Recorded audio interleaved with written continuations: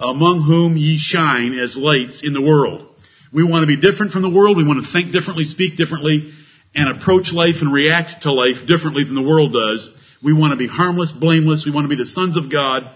We want to be lights in this dark, crooked, perverse generation and nation.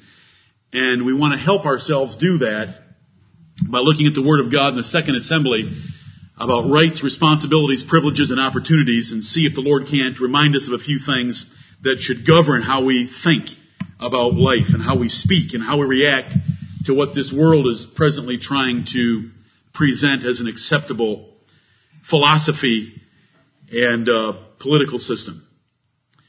It affects all parts of our lives. May the Lord help us to that end. Amen.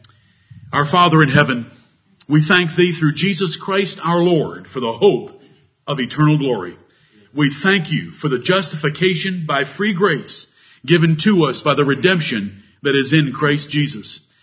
And Holy Father, we thank Thee for Thy holy child Jesus. Amen. And we pray that You will bless us in this assembly by receiving and accepting and delighting in the singing that we're about to give to the honor of Your Son, Jesus. Have mercy upon us as we open Thy word and teach us true righteousness, that we will understand our responsibilities and privileges rather than fussing or worrying about our rights. We give Thee all the rights. Amen. Because You have all the rights. Right.